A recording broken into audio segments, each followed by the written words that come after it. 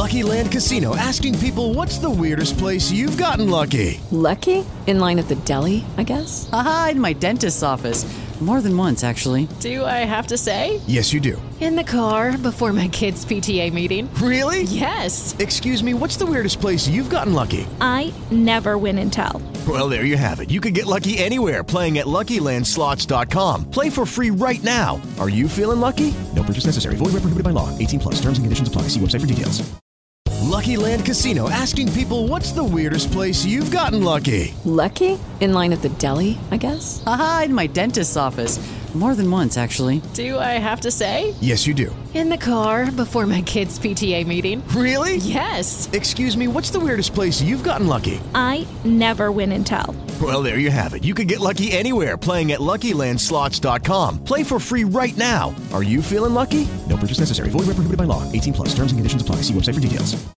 With Lucky Land Slots, you can get lucky just about anywhere. Dearly beloved, we are gathered here today to... Has anyone seen the bride and groom? Sorry, we're here. We were getting lucky in the limo and we lost track of time. No, Lucky Land Casino, with cash prizes that add up quicker than a guest registry. In that case, I pronounce you lucky. Play for free at LuckyLandSlots.com. Daily bonuses are waiting. No purchase necessary. Void where prohibited by law. 18+. Terms and conditions apply. See website for details. Oscar Bevis, IFL TV, proudly sponsored by Everlast. Dave Coldwell joins me for the first time in 2023, which is a shock because it's the middle of Feb. And I thought we'd have done, or IFL would have done something, considering it's been a pretty busy boxing period for a change at the start of the year. Yeah, busy, I suppose, in news-wise, but there's not been many shows, has there? You know, quiet start to the year, really. We live off news, don't we? So that's what I'm basing it off. Obviously at GBM Sports Show tonight, I know it's kind of called small hall, but obviously you walk out there, the production value, it's like medium hall, I would call it. This small hall stuff, I just see it's non-TV on TV show. It's not a TV show, that's it. It's certainly not small hall. We've got a great crowd in here. Production values are unbelievable. So it's not small hall, it's just non-television. And how important is it for shows like this to get kind of, I guess, meaningful fights and 50-50 fights? I know obviously people have to learn and build themselves up and they can't all be like that, but for people to come back, they're going to want to see two people in there competitively fighting. Yeah, it's like, obviously when you've got your prospects coming through and you know you're not a TV promoter, it's very important for you to build these prospects up so then they move on and they become names and they have a good following. So you got to be careful and you don't get them bumped off. But like you said, the fans, whatever they're paying for a ticket, they don't want to see them in against somebody that's just in there tucking up and not even trying to win. And what you'll see tonight and what we've seen so far tonight is that the opponents, they're throwing punches back, and that's all. You know, that's all that fans want to see. They want to see a bit of a fight, and yes, they want their man or woman to win, but they want to see some entertainment for the money. Yeah, and I know with Reese and Hamid later, the roof is going to blow off. Like I said, loads to talk about. I guess we'll kind of go from the start of the year onwards and start with Liam Smith and Chris Eubank. First off, in terms of what we saw in the ring, it seems like kind of a lot of people are shocked, but not shocked because Liam come out the winner, kind of shocked in a boxing sense of kind of how it all unfolded, I guess. Yeah, I was there ringside, and just, do you know when you've kind of like watched a fighter grow and develop, and they just seem so tough, got a great chin, you can't ever see them getting dropped, it just doesn't seem that way. You think, oh, if they're going to get beat, they're going to get beat on points. That night reminded me of when I was in the same venue when George Groves dropped Carl Froch in that first round, because Froch had never, you know, it seemed that, I think with Taylor he went down against Taylor, but he seemed that at that point super tough, super granite. And same thing we've talked about with Chris Eubank Jr. And then to see Liam demolish him like that so quick was a big shock. So it's not the case of it's because Liam won. It's more the fashion of the dramatic ending so early as well. We kind of don't know what is going to go on next. That's, I guess, for the next couple of weeks to find out. But in terms of what Chris can improve, again, a lot of people I've spoken to have just gone, they kind of can see the same thing happening again if there was to be a rematch, especially at that weight. Yeah, but again, so you've just mentioned it again, the weight. I'm not saying that is a reason why he got beat, But if it was, a big part of the reason why, not that he got beat, but why he was so vulnerable, if he did he do the weight wrong? Did he actually believe in the KFCs and the 50%, 60% or whatever percent it was? If all those little factors have played a part, then he can be better straight away. He can be more resilient straight away. He'll do the weight better for the next fight. Now then what you have to look and dissect is how much better was Liam Smith in that fight, in that short length of time that we got to see, than Chris Eubank was on the night. I feel that the style that Eubank's adopting is leaving too many gaps. It leaves a lot of gaps when he's defending. He uses a lot of energy with defending. He uses a lot of energy when he's throwing and he's missing because he's quite wide. When he's throwing, he's leaving gaps. And with a clever fighter like Liam Smith, who will make you work when you don't want to work and when really you shouldn't be working, but he's making him work like that, then the same results can end there. For me, he has to change. He has to he has to go back more to the old Chris Eubank, where he's tight, tucks up, walks you down and tries to implement his strength and his engine, his work rate, but still with a good jab, still with better feet. So it's like now he's got the great feet when he's moving, but so many gaps when he's firing, and it's just the style for me just doesn't gel for him. So there are ways that he can improve, and there are ways that if him at his best and Liam at his best right now, well, could the result change? Yeah, it could change because it's boxing. Right, picking this back up with Dave Coldwell. I put my old battery in instead of my new one. Classic IFL. Let's talk about Yard Beterbiev and everything in between. And by in between, I mean the Tommy and Jake stuff. Got to talk about, obviously, Beterbiev and Yard first. I know, do you know when everyone says it's going to be a shootout, you kind of never get what you want in boxing, but it kind of, obviously there is technique to it, but it kind of was a shootout for, was it 8-9 rounds? It was brilliant. And do you know what? How did it go that long with both of those two trading like that? You know what? I was really, really looking forward to that fight. I was excited about that fight and the build-up to it. From as soon as they announced it to fight week, everything, excited about it. But then I sat there at home and I was, and when I don't know any of them. I think I've met Beterbiev once in Chicago, sound. I've met Anthony Yard, I think once maybe, sound. But I don't know any of them. I was just there, sat in front of my TV as a fan, screaming at the telly. It was wicked. It was like being a kid again. I loved the fight. It really was good. Yard, man, showed so much in that fight. I'm such a big fan of his now. I mean, I was a bit of a fan before, but that fight for me, I'm a big fan of him. Do you know what it's like? When Carl Froch, I never liked Carl Froch, and then he boxed Pascal, and I was a massive fan of Carl Froch.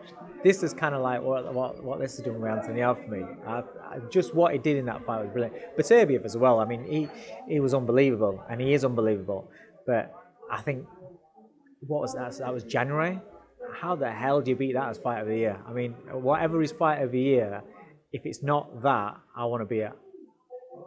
I mean, obviously, it's going to be of no kind of condolence to Anthony Yard that he didn't walk away with the belts, especially after the Kovalev one. But yeah, you look at the, I guess, improvements between the two. If we're being completely honest, the Kovalev fight, he was beaten up in parts, and he had that round where everyone was saying, empty the tank, empty the tank. You look at that, okay, there was times he was getting caught, same with Beterbiev, times he was getting caught. But you look at that, you can see that there is a better fighter in there. I know we'd want to spend Sunday with the belts in bed, but there's such an improvement in Anthony Yard. 100%. I liked the way that he boxed. He boxed really well. He fought really well, but he boxed really well. He showed heart and all that. Like, yeah, that's what I'm talking about, what I'm jumping up and down at the screen for. But he actually boxed really well. You could see so much improvements. He's a good fighter, mate. He's a very, very good fighter. And he's against an elite fighter. And that's the only difference. He came up against an elite fighter that can really, really punch. And when you're in that kind of fight, and you give and take, and you're taking, and then there comes a point in a fight where that, a shot just unravels you, and that was a perfect stoppage. I thought Tundi was absolutely fantastic, and he knows his man. They're very, very close. He's brought him up all the way from the start, from scratch. That's a phenomenal achievement. I know they get a lot of shit, and for the way to carry on in the past. You can see fighter carers first in that relationship. He knows his man. He knows his man, and he looked after his man, and he knew that at that point that was it, done. So 10 out of 10 for him as well. But yeah, you could see the improvements in technique, in style, in boxing ability. And so add this experience onto it as well. Why can't he go on and become world champion still? What is he, 30? Well, I know that Beterbiev said to him in the ring after, he told this to BT, that when Artur started his pro career, that's the age Anthony is now. So there you go. You know, it just goes to show you. And yeah, it's two serious title shots, isn't they? I know, like, it's never an easy touch, but Kovalev away and Beterbiev. Yeah, I know. It is a tough ask, but I do think that he'll come back again and he can become world champion. But there are, you know, it's this division again. You know, even domestically, we've got great fights in this division. I just feel that he's now really, even though he's got beat, the performance, the manner that he was in that fight, I think he's projected himself right, you know, to the top of the pile, really.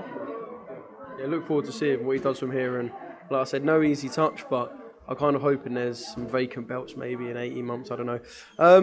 Let's talk about Tommy and Jake. Obviously a bit WWE, but did you know what? Tyson Fury is promoting this. Okay, Tommy's involved, but would you get Anthony Joshua down here tonight? And this is the main event. Here is a better level than Tommy and Jake combined. So, like, the fact that you got the world heavyweight champion promoting it just shows that the worth around that fight. I know, but the worth around, mate, him and Jake seem to be mates. What is all that about? Are you telling me that Tyson wants Jake to win? No, but what? Like the way he is with Jake as well. Like that. There's just so much value around this fight, and you can see by the way people are talking about it. Yeah, I was at the launch for the Undisputed game, and then so I got back because I wanted to watch the main event. So I got back just in time to see the face-off in the ring. And when I saw Tommy with his shirt off, I actually thought that there'd been a scuffle. I thought I'd missed a scuffle, and his shirt had got ripped off. But I was like, what's happened here? And then when they showed him getting in the ring, he's got in without his shirt. I was like, oh my god! But listen, it sells. It's the two big characters, and it's gonna sell. And it's actually an intriguing fight because if you're saying, you know, people say, oh, who's gonna win? I don't really know, but and I'll be honest with you, I watched Jake Paul. I watched one of his fights for the first time the other day. You know when you see the highlights of the clips and knockouts and stuff, I've seen them, but I've never seen him box. So I watched his foot. Is it Woodley? So he's fought him twice. I watched the first one, but I think I've got up to round 5. I don't know if it's round 4 or round 5. Then I've switched it off. I've got to go back and see the end of it. But yeah, that's on that foot. I don't know if he's got better, but on that performance there, you've got to say Tommy's going to beat him. You've got to say that Tommy will beat him, surely. But maybe I'm going to go and watch a little bit more of him, and he might have improved loads, and I'll be back to thinking, I don't know who wins again. But listen, everybody's going to want to know. Everyone's going to want to watch it, no matter what you want to criticise. It's one of those fights. It's one of those matchups. You know, don't take it too seriously. I watch it for entertainment. I'm going to watch it for a bit of fun and see what happens. Obviously, Tommy's being told that he will be left in Saudi Arabia. I know that's only metaphorically, if he's not to win the fight. But you look at someone like, well, there you go. Do you know what? You look at someone like Jake, and because of kind of the background he's come from in that entertainment scene, you know, I don't think a loss. I can see him recovering from a loss in the sense he'd just go, I'm not a boxer, whatever. The mind, like Tommy's going to go in with like a serious amount of pressure on them shoulders. Listen. I see Jake Paul and KSI. I look at honestly. At first, when they came onto the thing, I was like, "Fucking hell, what are they doing?" And it was when they're shouting out real fighters and stuff like that. I'm like, but you know what? I rate them. I rate them for what they've done. I rate them for no, exactly, because they're doing something that others would only wish that they can do. You know, if they decided to take up tennis, Wimbledon will be packed for whenever they play tennis. Whatever they choose to do. So they're choosing right now to box. So even if we only get 1% of people that have come across to watch their fights, that actually go, do you know what? I quite like boxing. I'm watching next time that boxing's on, normal real boxing is on TV. They tune in. We've done well. We've got more fans. So I can't knock them for it. But as long as they're not shouting out your Canelos and stuff like that, then it is what it is. The winner probably will, mate. The winner probably will. Joshua Franklin, are you happy with that as a fight for Anthony Joshua post Usyk defeat? So we got excited about Tyson and AJ and that fight can happen and everything. So anything that comes after that is gonna be a letdown.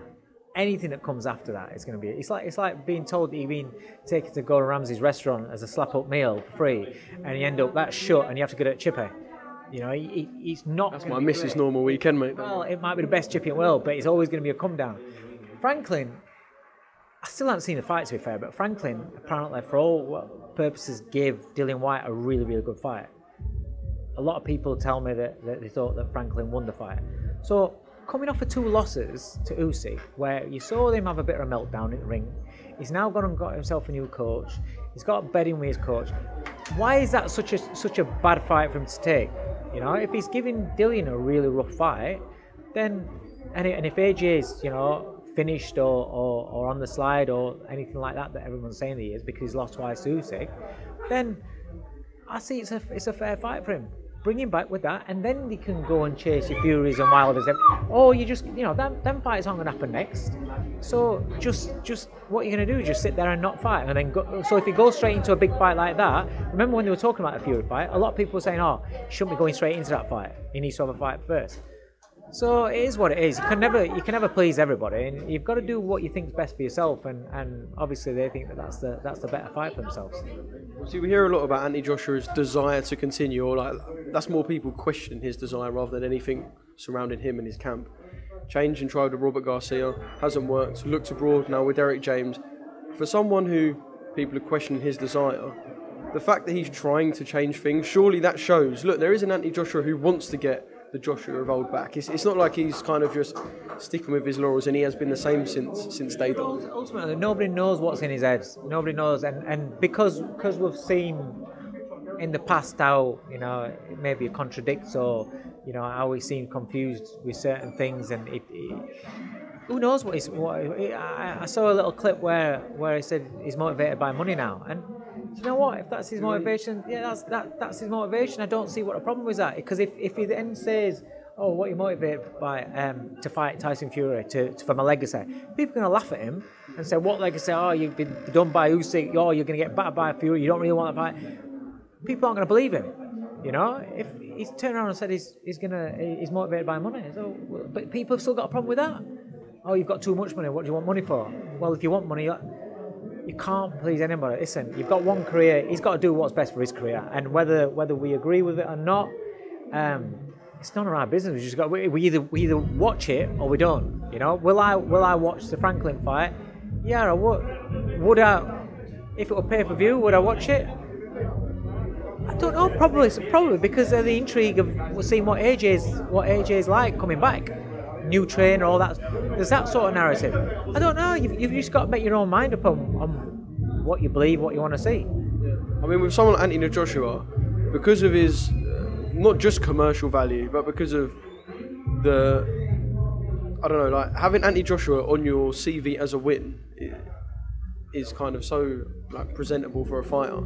So when you look at it like that, Anthony Joshua will never be frozen out of the top level of heavyweight boxing. Yes, you might have Fury and Usyk tying up, and there's Joe in the background with the WBO or whatever.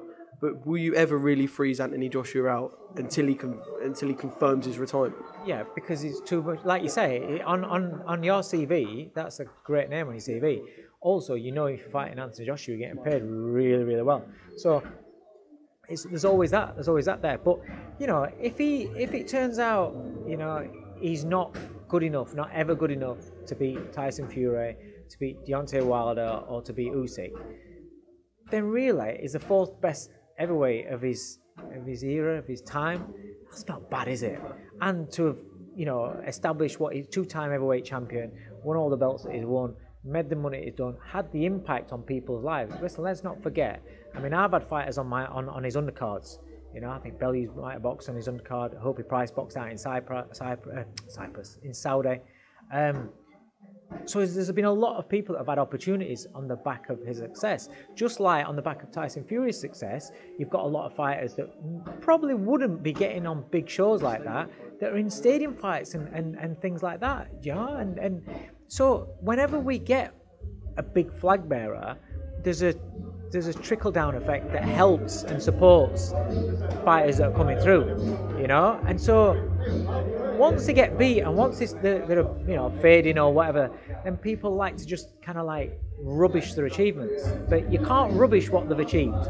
You can't. Once they've achieved it, that can never be taken away. And that goes for, if Fury gets trounced in his next fight, I can't see it, but if he did, you can't take away his achievements of what he's done, the story of and the comeback and everything from his life, and you can't do that. So it is what it is in the moment. Do you know what I mean? You just value it for what it is, and if that's his ceiling, that's his ceiling. 100%. Just one more thing, talk to me about the boys and what's to come. Obviously, Hopi is fighting for one of the WBA straps on the Newcastle card, and is Muhammad on that card as well. Yeah. The big schedules come out, so I kind of need to rejog them. First, I've got Stephen Cairns boxing on the Ritson O'Hara Davis bill. Yeah, good fight. So he's boxing on March 4th in a 6-rounder, so I'm looking forward to that. And then Hopi Price boxes for the WBA Continental title.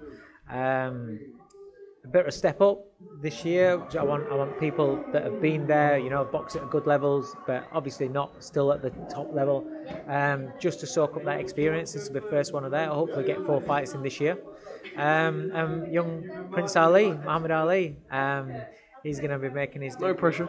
No pressure. What a name. But that's why we're going down the Aladdin route. Prince Ali.